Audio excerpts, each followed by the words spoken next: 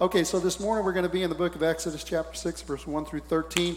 Title is Moses and the Promise of God. I've just been stuck with Moses here. I've got 2 or 3 messages the Lord has got for us if he lets me preach them. Wrote another one this morning, but this is one I wrote the other day. The Bible says, the Lord said to Moses, "Now you shall see what I will do to Pharaoh, for with a strong hand he will send them out, and with a strong hand he will drive them out of his land." God spoke to Moses and said to him, "I am the Lord. I appeared to Abraham, to Isaac, and to Jacob as God Almighty. But by my name, the Lord, I did not make myself known to them. I also established my covenant with them to give them the land of Canaan, the land in which they lived as sojourners. Moreover, I have heard the groaning of the people of Israel, whom the Egyptians hold as slaves, and I have remembered my covenant. Say therefore to the people of Israel, I am the Lord, and I will bring you out from under the burdens of the Egyptians, and I will deliver you from slavery to them, and I will redeem you with an outstretched arm and with great acts of judgment." I just feel impressed to say again that the Lord is going to be moving, I believe, throughout the service, and many of y'all will sense the presence of God come on you, and I believe God is healing you, okay? So I will take you to be my people, and I will be your God, and you shall know that I am the Lord your God, who has brought you out from under the burdens of the Egyptians. I will bring you into the land that I swore to give to Abraham, to Isaac, and to Jacob. I will give it to you for a possession. I am the Lord. Moses spoke thus to the people of Israel, but they did not listen to Moses because of their broken spirit and harsh slavery. So the Lord said to Moses, "Go in, tell Pharaoh king of Egypt to let the people of Israel go out of his land." But Moses said to the Lord, "Behold, the people of Israel have not listened to me. How then shall Pharaoh listen to me? For I am a man of uncircumcised lips." But the Lord spoke to Moses and Aaron and gave them a charge about the people of Israel and about Pharaoh king of Egypt to bring the people of Israel out of the land of Egypt. Now, Moses was a man. If y'all have not watched the Ten Commandments is biblically based. It's not thoroughly biblical, but it's an incredible story. You should watch it. If you haven't watched that, then if you haven't, and I'm saying because if you haven't read the Bible, at least that'll give you some clue as to where we're going. The best scenario is to read the Bible, but if you haven't, I want to kind of catch you up today. The Israelites were sent into slavery for about 400, and ended up being 430 years after God had promised Abraham that Abraham would have inherit the land of Canaan. His descendants would possess the land. And after 400 years, God said, "I'm ready to do something." He spoke to a man named Moses, and God used Moses mightily to bring to pass the promise that God had made 400 and something years earlier when God had begun this relationship with Abraham. God had promised Abraham, and we'll go ahead and visit that just so we can get on the same page, that his descendants would inherit the land that he was presently walking through by faith. In other words, Abraham came from another land, as actually his name at the time was Abram, came from the land of Ur, and he moved into the promised land. When he moved into the promised land, God said, "I'm going to give you this land," but none of it was his. But God told him by faith to walk through the land.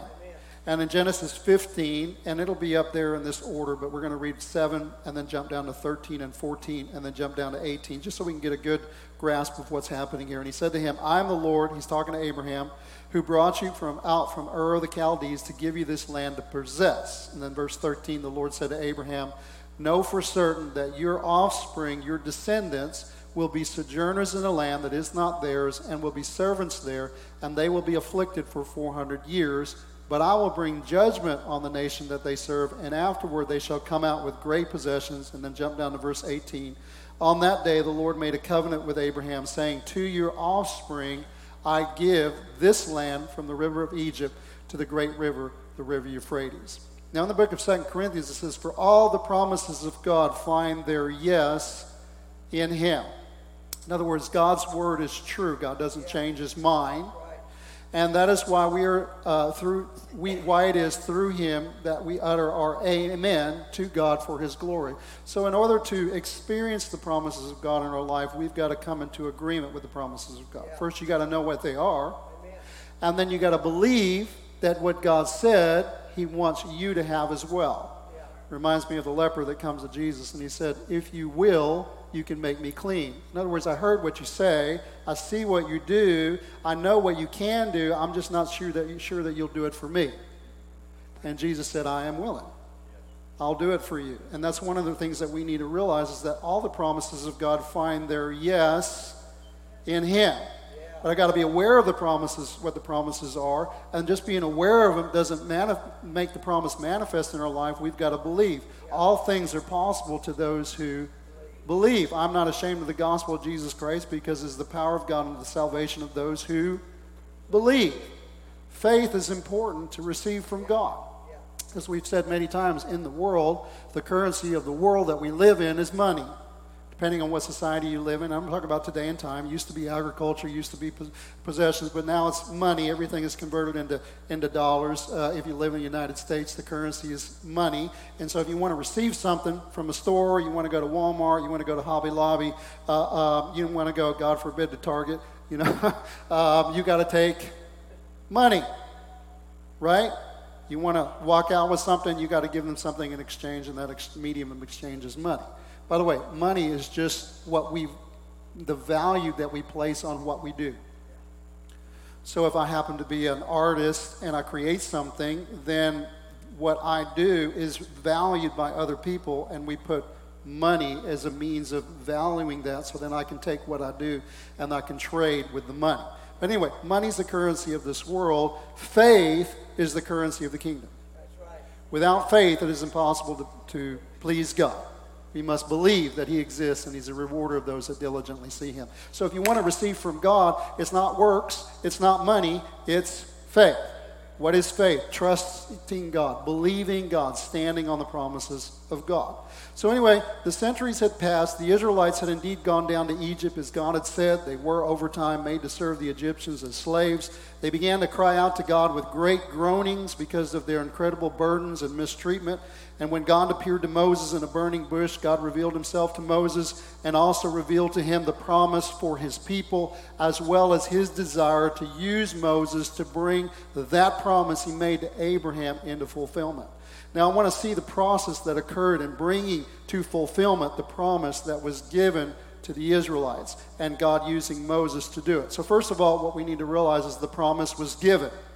It was given to Abraham, but it was re-given again to Moses. In Exodus 3:7-10, the Lord said, I've seen the affliction of my people. I've heard their cry. Verse 8, I've come down to deliver them out of the hand of the Egyptians and bring them up to the land, to that land.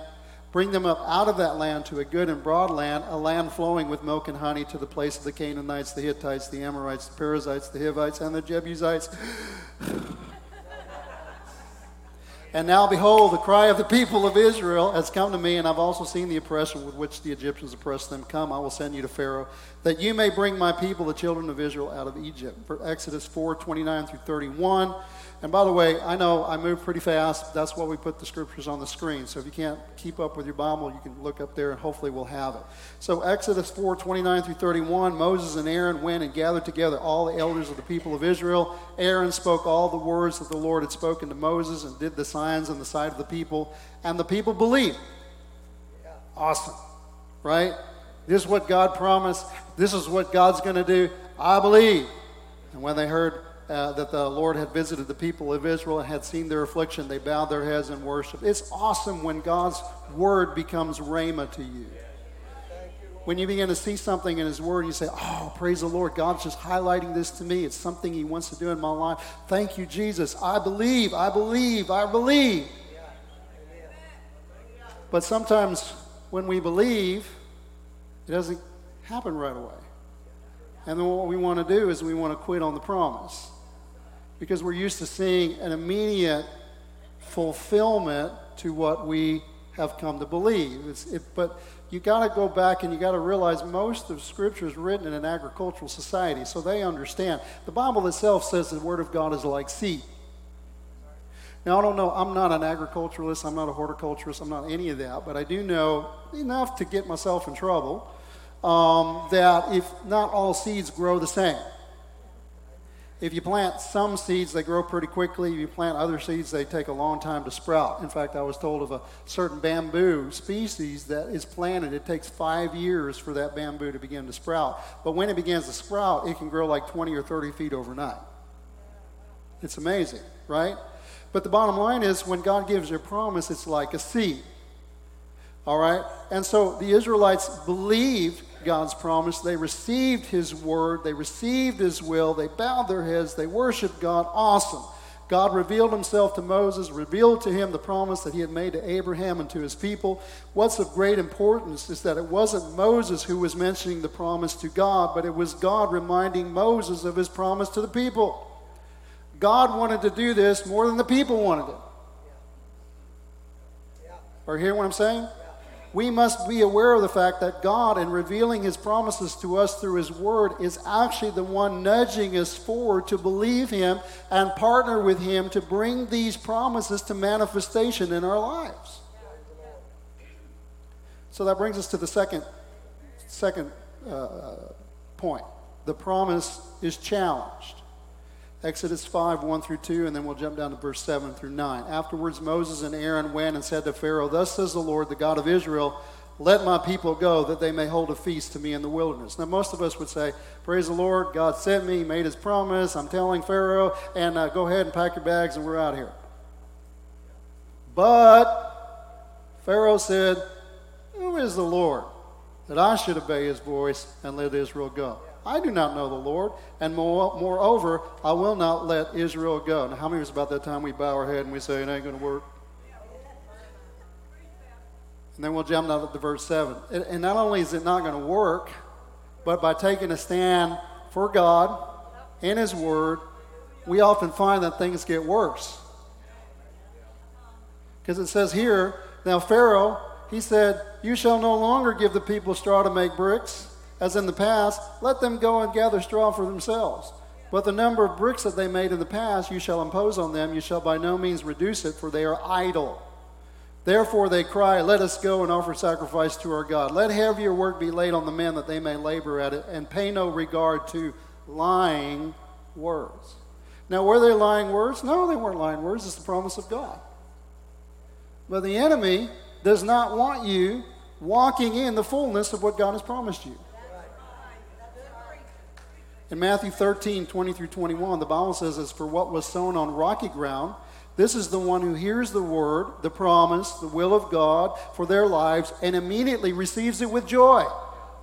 Awesome, just like the Israelites did at this time, right? "Yet he has no root in himself, but endures for a while." And here's the part I want you to see. "When tribulation or persecution arises on account of the word, immediately he falls away." So what do we learn from that? Whenever God begins to reveal something from you, you're going to be challenged.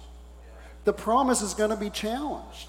While God's promises are true and he's willing and able to bring these promises to pass in our life, his promises are often challenged, and we must walk through these hindrances, these obstacles, in order to see the manifestation of his goodness realized in our lives. In 1 Thessalonians 2:18, Paul himself says, "We wanted to come to you, I, Paul, again and again, but Satan hindered us." There is an enemy, and he comes but to steal, kill, and destroy. Now, I know the context for most of us is he wants to take your salvation away. He does. But he doesn't want to just take your salvation away. He wants to take away your joy. He wants to take your peace. He wants to take your health. He wants to take everything from you. He wants to strip you of it. But we serve a God who's bigger. We serve a God who has empowered us and given us his promises so that we can stand up and experience the goodness of God, but we're going to have to learn how to fight against an enemy.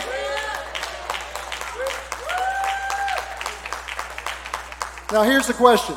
What do we do when it appears that what we are seeing actually appears to be the opposite of what God has promised us? Do we back off? Or do we thank you. I'm not used to that, but I like it. Or do we by faith press into that which God has revealed to us? 1 Timothy 6:12 says, "Fight the good fight of faith. Take hold of the eternal life to which you were called and about which you made the good confession in the presence of many witnesses." Mark 11:22 through 23, Jesus said to them, "Have faith in God." I actually like the translation that says, and you can interpret it either way, have God-like faith. What does that look like? "Truly I say to you, whoever says to this mountain." Now you got to understand, what is a mountain? A mountain is just like to us. Have you ever said it's a mountain of a problem? A mountain is an obstacle. It is a problem. And here's the thing. Faith is not denying that there's a problem. Sometimes we think faith is, no, I don't want to hear the problem. I don't want to talk about the problem. There is no problem. That is not faith. Faith is not ignoring the problem. Yeah, I know it's there, but I'm just not going to pay any attention to it. No, what is faith? Jesus said, when you, whoever says to this mountain, let me make it a little easier to you, whoever says to this problem, what problem? Your problem. The one that's challenging what God wants to do in your life. You know, in order to deal with a problem, you've got to face the problem. Right? You're not going to get better if we're talking about healing in Christ. You're not going to get better. Let's just talk about any kind of situation that you go through. You're not going to get better by denying that you don't have a problem. If the doctor comes back with a bad report, it's not going to make any difference if you say, I don't want to look at it. I don't want to deal with it. I don't want to look at it. Then I'll just all the white noise that we create because we don't want to hear it. Now, we don't all say, but sometimes we just don't stop talking. Right? Faith is not ignoring the report of the doctor. Faith is not ignoring the pink slips that come in the mail. That's not faith. Faith is facing them and saying, God, this is what your word said. You said in your word that by your stripes I am healed. You said in your word, God, that you forgive all my iniquities and all my diseases. This report is saying something different. I choose to believe the report of the Lord. That's faith. And then it goes on and says, whoever says to this mountain. So you're not talking to God. What are you talking to? The problem. You got to talk to the problem. Now, we're used to talking to everybody about our problem. And the problem, when we talk about our problem, seems to become bigger. Because we got to learn to change the focus of who we talk to. We're not supposed to talk to other people about our problem. We're supposed to talk to our problem about the Lord. Whoever says to this mountain, be taken up and thrown into the sea, and does not doubt in his heart, but believes that what he says, I'm going to stop there for a minute. Because when it says what he says, the context in the Greek is says and keeps on saying. That's it. Because sometimes you speak to the mountain and the mountain says, Tell it to the hand. I ain't moving. Right? And so what do? Well, I talked to the mountain. The mountain said, no. Whatever you say and continue to say, whoever believes that what he says and continues to say will come to pass, then it will be done for him. By the way, you don't do it. Who does it? God does it. But what I'm trying to get you to realize is that we got to learn how to persevere through the obstacles. We got to learn to believe God through the circumstances. Right? The Bible says, submit to God, resist the devil, and he will flee. Now that's the truncated version. That is the Cliff Notes for Dummies version. Because the reality, come on. All right? Yes, it's the Bible. I'm not saying the Bible. What I'm saying is that is the summary. What does it look like in real life? Submit yourself to God. That means you got to bring everything about who you are into submission to God. See, we want to claim the promises of God, but we don't want to live for God. We want God to do everything for us, but we don't want to do anything for him. Jesus said, whoever would come after me must deny his self. That word self, actually a translation says deny his right to self-rule. In other words, you got to get off the throne. And you got to let God be on the throne. Submit yourself to God is not just, hey man, me and God, we're buddies, you're in trouble. No, it's like God says, I want to do this in your life, but I need you to give this to me. Well,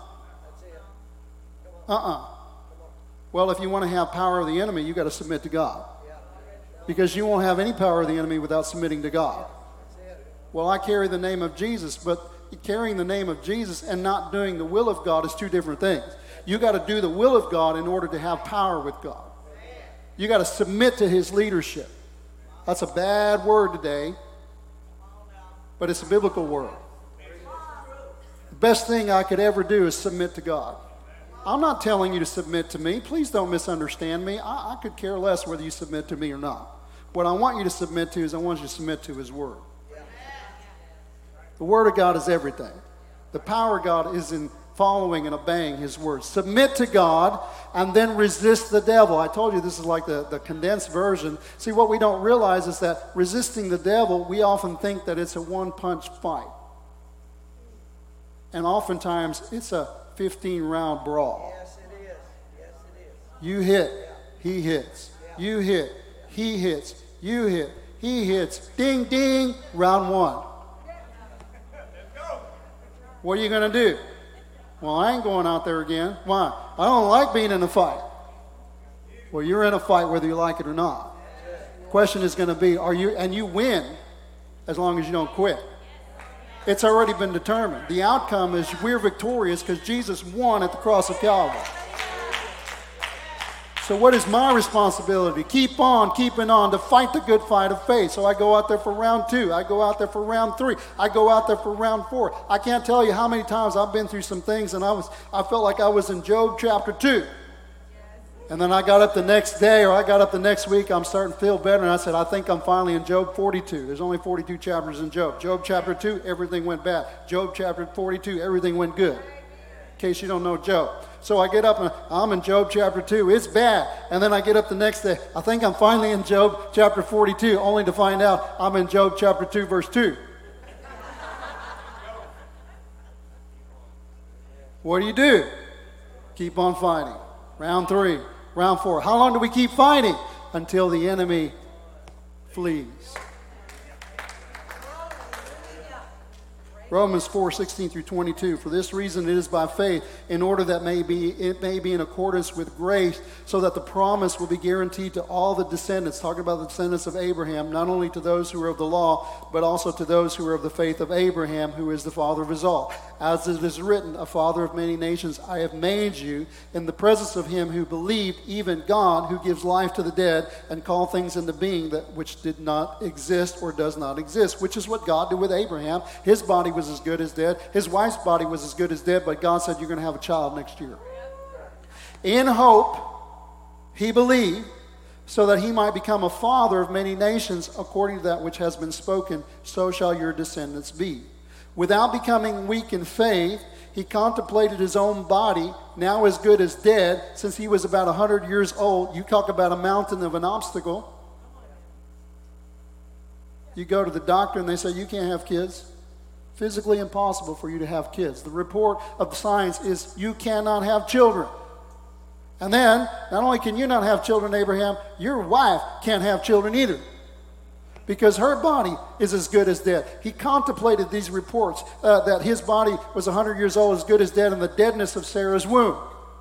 Yet, without respect to the promise of God, he did not waver in unbelief, but he grew strong in faith. And let me give you a context here. I felt like the Lord showed me. He did not waver through unbelief. There will be times when you are believing God and all you hear is unbelief.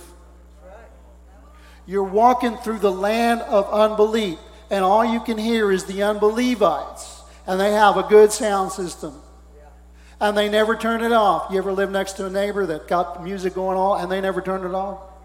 That's what it's like, these unbelievers, and all they keep saying, all that, you ain't going to get it. God don't love you. He don't want to do it for you. He'll do it for other people, but he don't want to do it for you. And you're hearing that report, you're hearing that report, you're hearing that report. But Abraham, that's what he was doing. That's what he was hearing. But the Bible says that he grew strong in faith. God said, this time next year, I will have a child. I believe God. And how do you know that he continued to believe God? Because he kept walking. And listen, you can have doubt ringing through your head and have faith in your heart. How do I know I have faith in my heart? Because you don't quit and you keep walking. Remember, there was a song, I shouldn't probably bring it up, that said, I'm walking, can't you see I'm talking? Oh, anyway. Yet with respect to the promise of God, he did not waver in unbelief, but grew strong in faith, giving glory to God and being fully assured that what God had promised he was able to perform. Therefore, it was also credited to him as righteousness. So, we've seen that the promise was given, the promise was challenged. Now we're going to see the promise rehearsed. I actually changed this a little bit, the promise reviewed. You see, when Moses went before Pharaoh, Pharaoh said, So in Exodus 5:22, and I use the Amplified version just to give you a little bit amplification of what's saying, the Bible says Moses turned again to the Lord and said, "O Lord, why have you dealt evil to this people?" Now, just Moses was a person just like you and I. He expected God to do something immediately just like you and I, even though God had told him it wasn't going to be easy. He said, "Why did you ever send me?" Who and what do we turn to look at when we go through difficulties? Moses, the Bible says, turns to the Lord. He went back to God in prayer. He, in prayer, refocuses again on what God has said. And he talks to God about it. Now, here's the thing. When we go through difficulties, we believe God, we get excited, we have hope in our life, and all of a sudden we get challenged. A lot of us, we just kind of say, we believe it's an enemy that says, God don't want what's best for you. We don't want to talk to God anymore. We get offended with the Lord. Oh, I would never get offended with God. And so you're lying to yourself. We get offended with God because he didn't do what we wanted. He didn't do it like we wanted. But the reality is, God is still faithful. God is not changed. His word is true. Well, how come it didn't happen right away? I can't tell you why it didn't happen right away. I just want you to know that it always doesn't happen right away, but it will happen if you trust God. Well, what do I do when I go through difficult circumstances? You got to go back to God in prayer. Matthew 14:30-31. When he saw the wind, talking about Peter, when he said, "Lord, if that's you, bid me come out on the water." He went out in the water, and the Bible says when he saw the wind, he was afraid. He began to sink, and he cried out, "Lord, save me." Jesus reached out his hand and took hold of him, saying to him, "Oh, you little faith, why did you doubt?" Why did I include that in there? Because sometimes when we're walking out on the promise of God, we begin to see the problems, we begin to see the storms, we begin to see the obstacles, and we start sinking. But what Peter did is what we need to learn how to do is we need to cry out to the Lord. I don't know why this is happening. I don't know why, but Lord, save me. Help me. Give me clarity. Give me understanding. Give me wisdom. Show me, Lord, what I need to do. And sometimes he said, just keep pressing on. I've been believing God for a healing in my back for years and years and years and years and years. And I see other people that I pray for, they get healed in their back. Other people, I mean, it's like again and again, they get healed in their back, you know. But well, why didn't he do it for you? Well, that's not really the answer. What I got to choose to do is I got to choose to believe if he'll do it for others, he'll do it for me.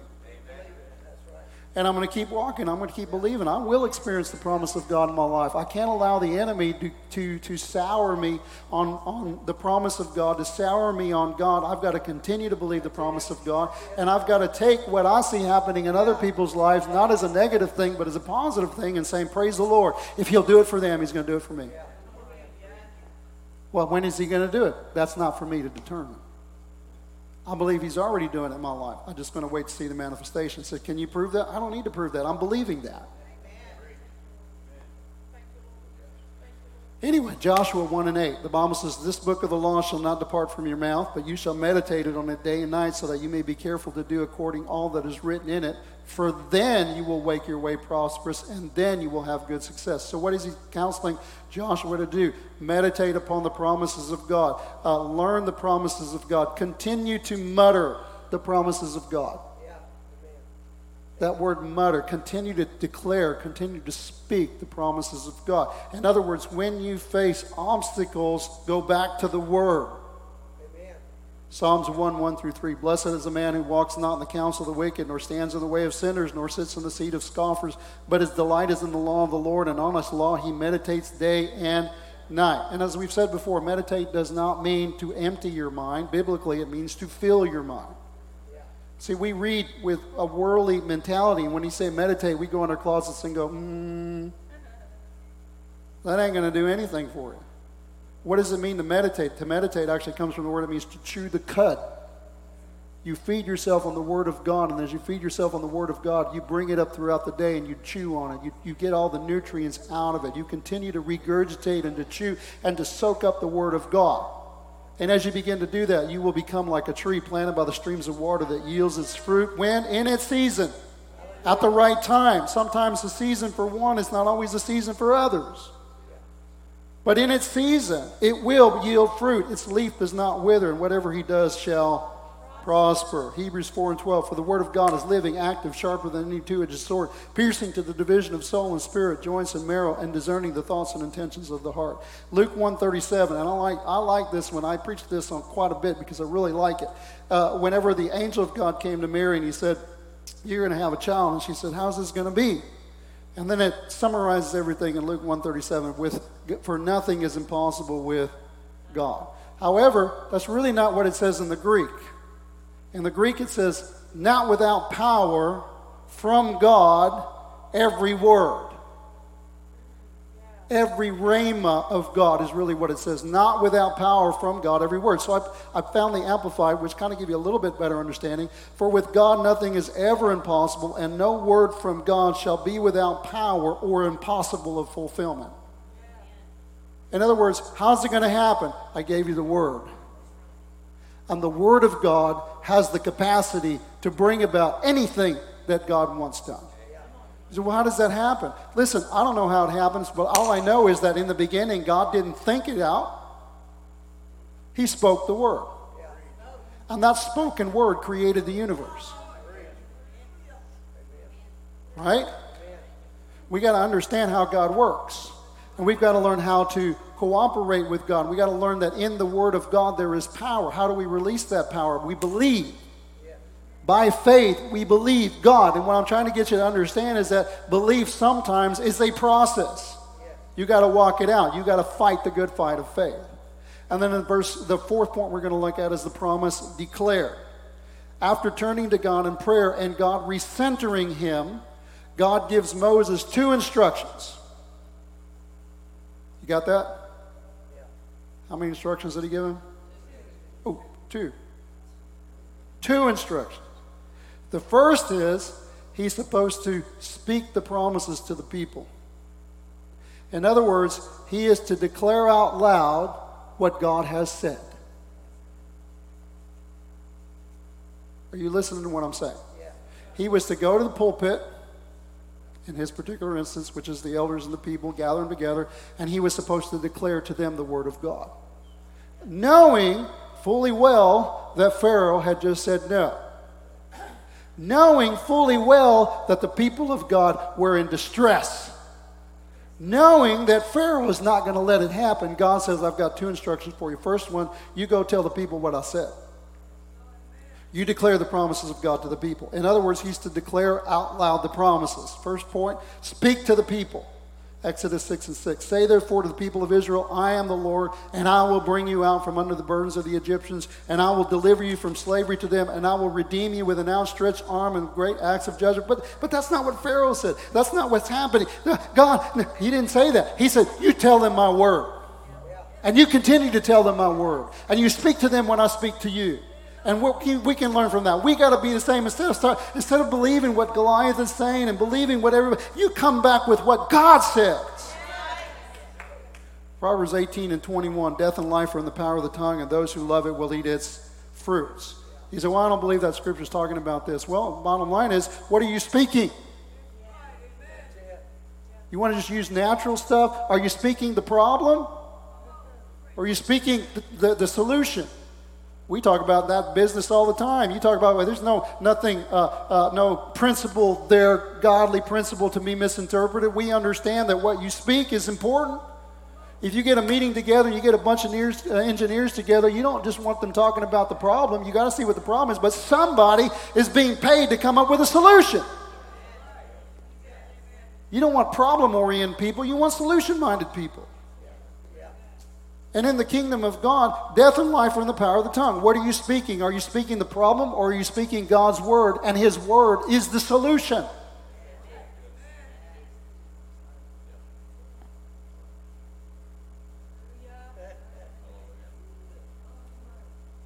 Maybe we'll come back next week and finish. Is that all right? Just stop right there. Some of y'all look hungry.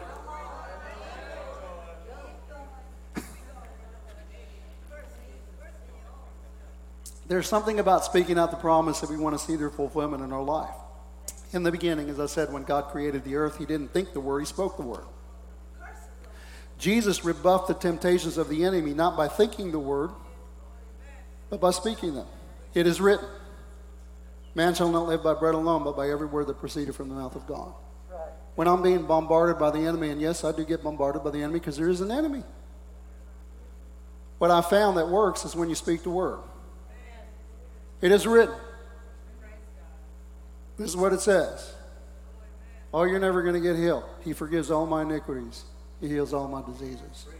He carried my sicknesses and he bore my pains, and by his stripes I am healed. To the one who fears his name, the Son of Righteousness will arise with healing in his wings, and I will go forth like a calf leaping from its stalls. And the personal promises, I just began to speak those out. He said, what do I need to do? Speak the word of God. Well, I don't know the word of God. Learn it. And then declare it. And then, second thing he told him, speak the promise to the problem. Speak the promise to the people, and then speak the promise to the problem. He said, well, where did you get that from? Thank you for asking. Exodus 6:10 through 11. The Lord said to Moses, go in. Now, who's the problem? Pharaoh. What did he tell Moses? Go in and tell Pharaoh, king of Egypt, to let the people of Israel go out of his land. So what is he telling Moses to do? You go to that problem, you face the problem, and you speak to the problem. What is he going to speak? The will of God. Are you hearing what I'm saying?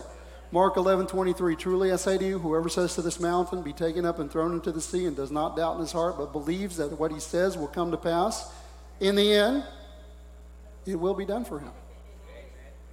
This verse teaches us that we must repeatedly speak the promise to the problem. In Moses' case, the problem was Pharaoh, the ruler of Egypt, who was directly and obstinately opposed to the people of God leaving. Moses had to go back, not once, not twice, but Moses himself had to go back before Pharaoh. Now, I didn't do the math, but 10 plagues, probably 10 times. And what did he say every time? Let my people go. Now, that's not the direct quote, but it's close. Let my people go. So even Moses had to face the problem.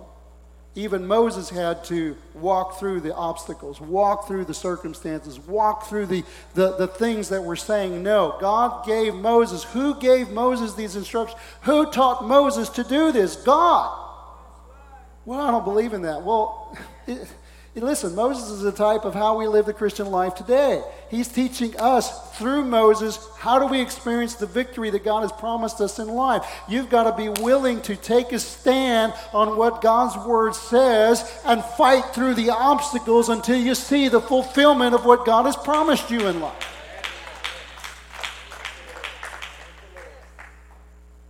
But you got to believe for what the word of God says, not for what you want, but for what the Word of God says. And you've got to make your wants in agreement with what God desires for us. Submit yourself to God, then resist the devil. So in conclusion, eventually Moses and the people saw the fulfillment of the promise as they indeed came out of Egypt as God had said. Exodus 12:50 through 51. All the people of Israel did just as the Lord commanded Moses and Aaron. And on that very day, the Lord brought the people of Israel out of the land of Egypt by their host, just like God said he would do. As with Moses, what we learned through his experiences was that to see the will of God realized in our lives, we must be willing to fight the good fight of faith. First, we must know the will of God for our lives. Second, not the will of the people, not the will of tradition, but the will of God. And I don't know if you know this, but sometimes the will of God is not in agreement with tradition. Well, this is what we've always done. This is what we've always believed. This is what we've always got. Well, go back to the Word. Is that what God's Word says? Maybe you're not believing for what God actually wants for you to experience in your life. Second, we must, by faith, fight through the oppositions to see the promises of God fulfilled in our lives. Third, we must keep our eyes on the Lord and recenter often through prayer. Finally, the fourth thing we must learn to do is to continually confess the will of God publicly and to declare the word of God to the things that are resisting us. So let me use a personal example, not for me. I'm talking about for people that have had hear struggles in life. Let's say you're a diabetic, okay? And I'm not a diabetic, but I know people that are diabetic. My wife counsels people that are diabetic, but let's say you're diabetic.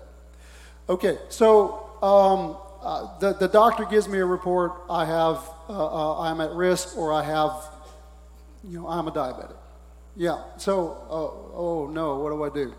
Oh, I'm not. My dad would deny I'm not a diabetic. My dad would say, I'm not a diabetic. What are your blood sugars? 300. But that's okay, I'm not a diabetic. And then he'd say, 300 is good. And he'd change the parameters of what is good. 300 is good. No, 300 is not good. All right. So what do? Do you deny the report? No. But not every report that you get from God, from the world, while it may be fact, it's not truth. What is truth? God is truth. He said, I am the way, the truth, and the life. So what does God's word say? God's word says, by his stripes I am healed. Now, right now, the situation in my life is what I see and what is taking place in my body does not match up with what God's word says.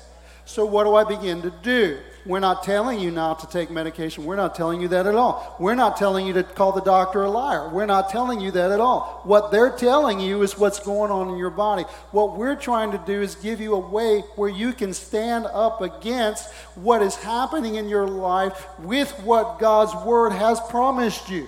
Yeah. Amen. Listen, I don't believe that. Well, then why do you come and get prayer if you don't believe that? You must believe that God answers prayer. Did you know that declaration is part of prayer? Yeah, it is. Mark 11:22, we were just talking about that. You know, where it says, what is the rest of that? Right. Be thou removed and cast into the sea. You do not now, but believe in your heart that what you say and keep on saying will continue to happen. It shall be done unto you. But then it says in Mark 11, and it continues with that.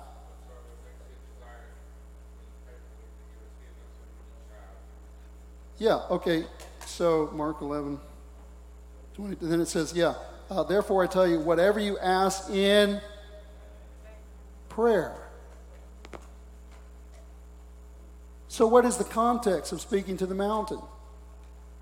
Prayer. So in a sense, you could broaden our definition and understanding of prayer by saying, when I speak to this mountain and declare things to the mountain, that is a form of prayer.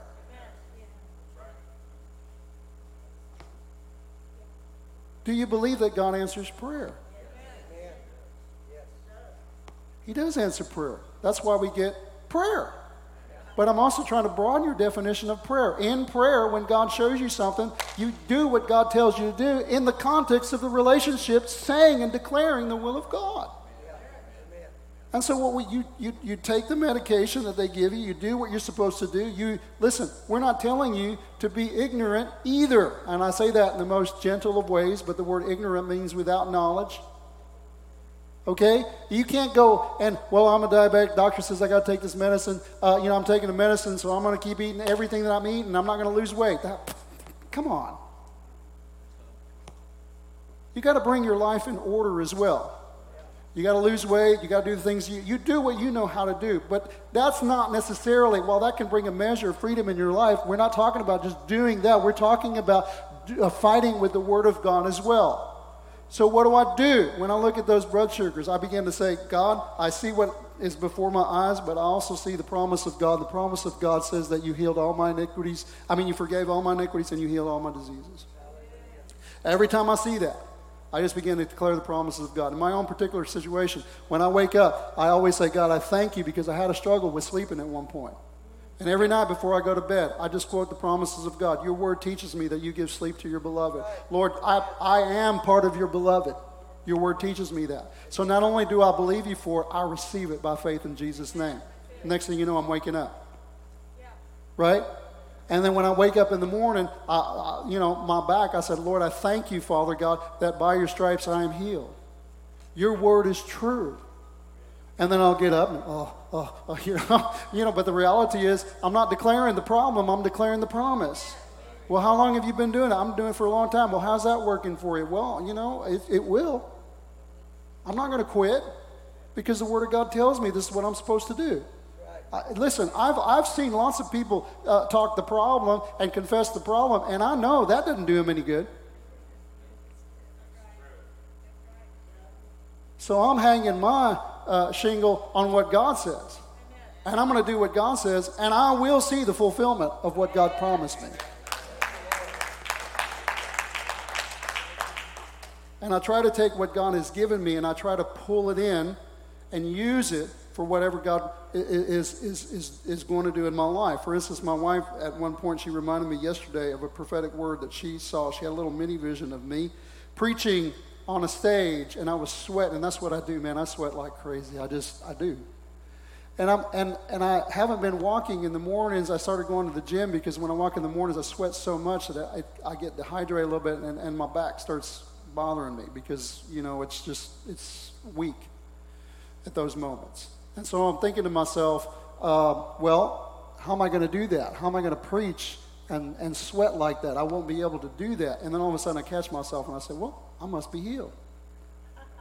If the Lord's showing me preaching on a stage and sweating like crazy, then I must be healed. I thank you, God, because you're healing my body. I take what you say, what you're showing me, and I try to weave it into the promises of God in my life. I was praying about this one time about getting older, because when you get older, things don't work as good as they used to when you were younger. Right? And so I was praying about that.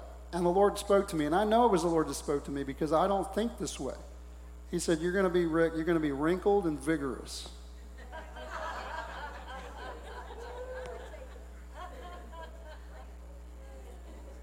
What does that mean to you? I know what it means to me is I'm going to be old and full of life, full of health. Because Moses was described as being vigorous, and what did he have to do?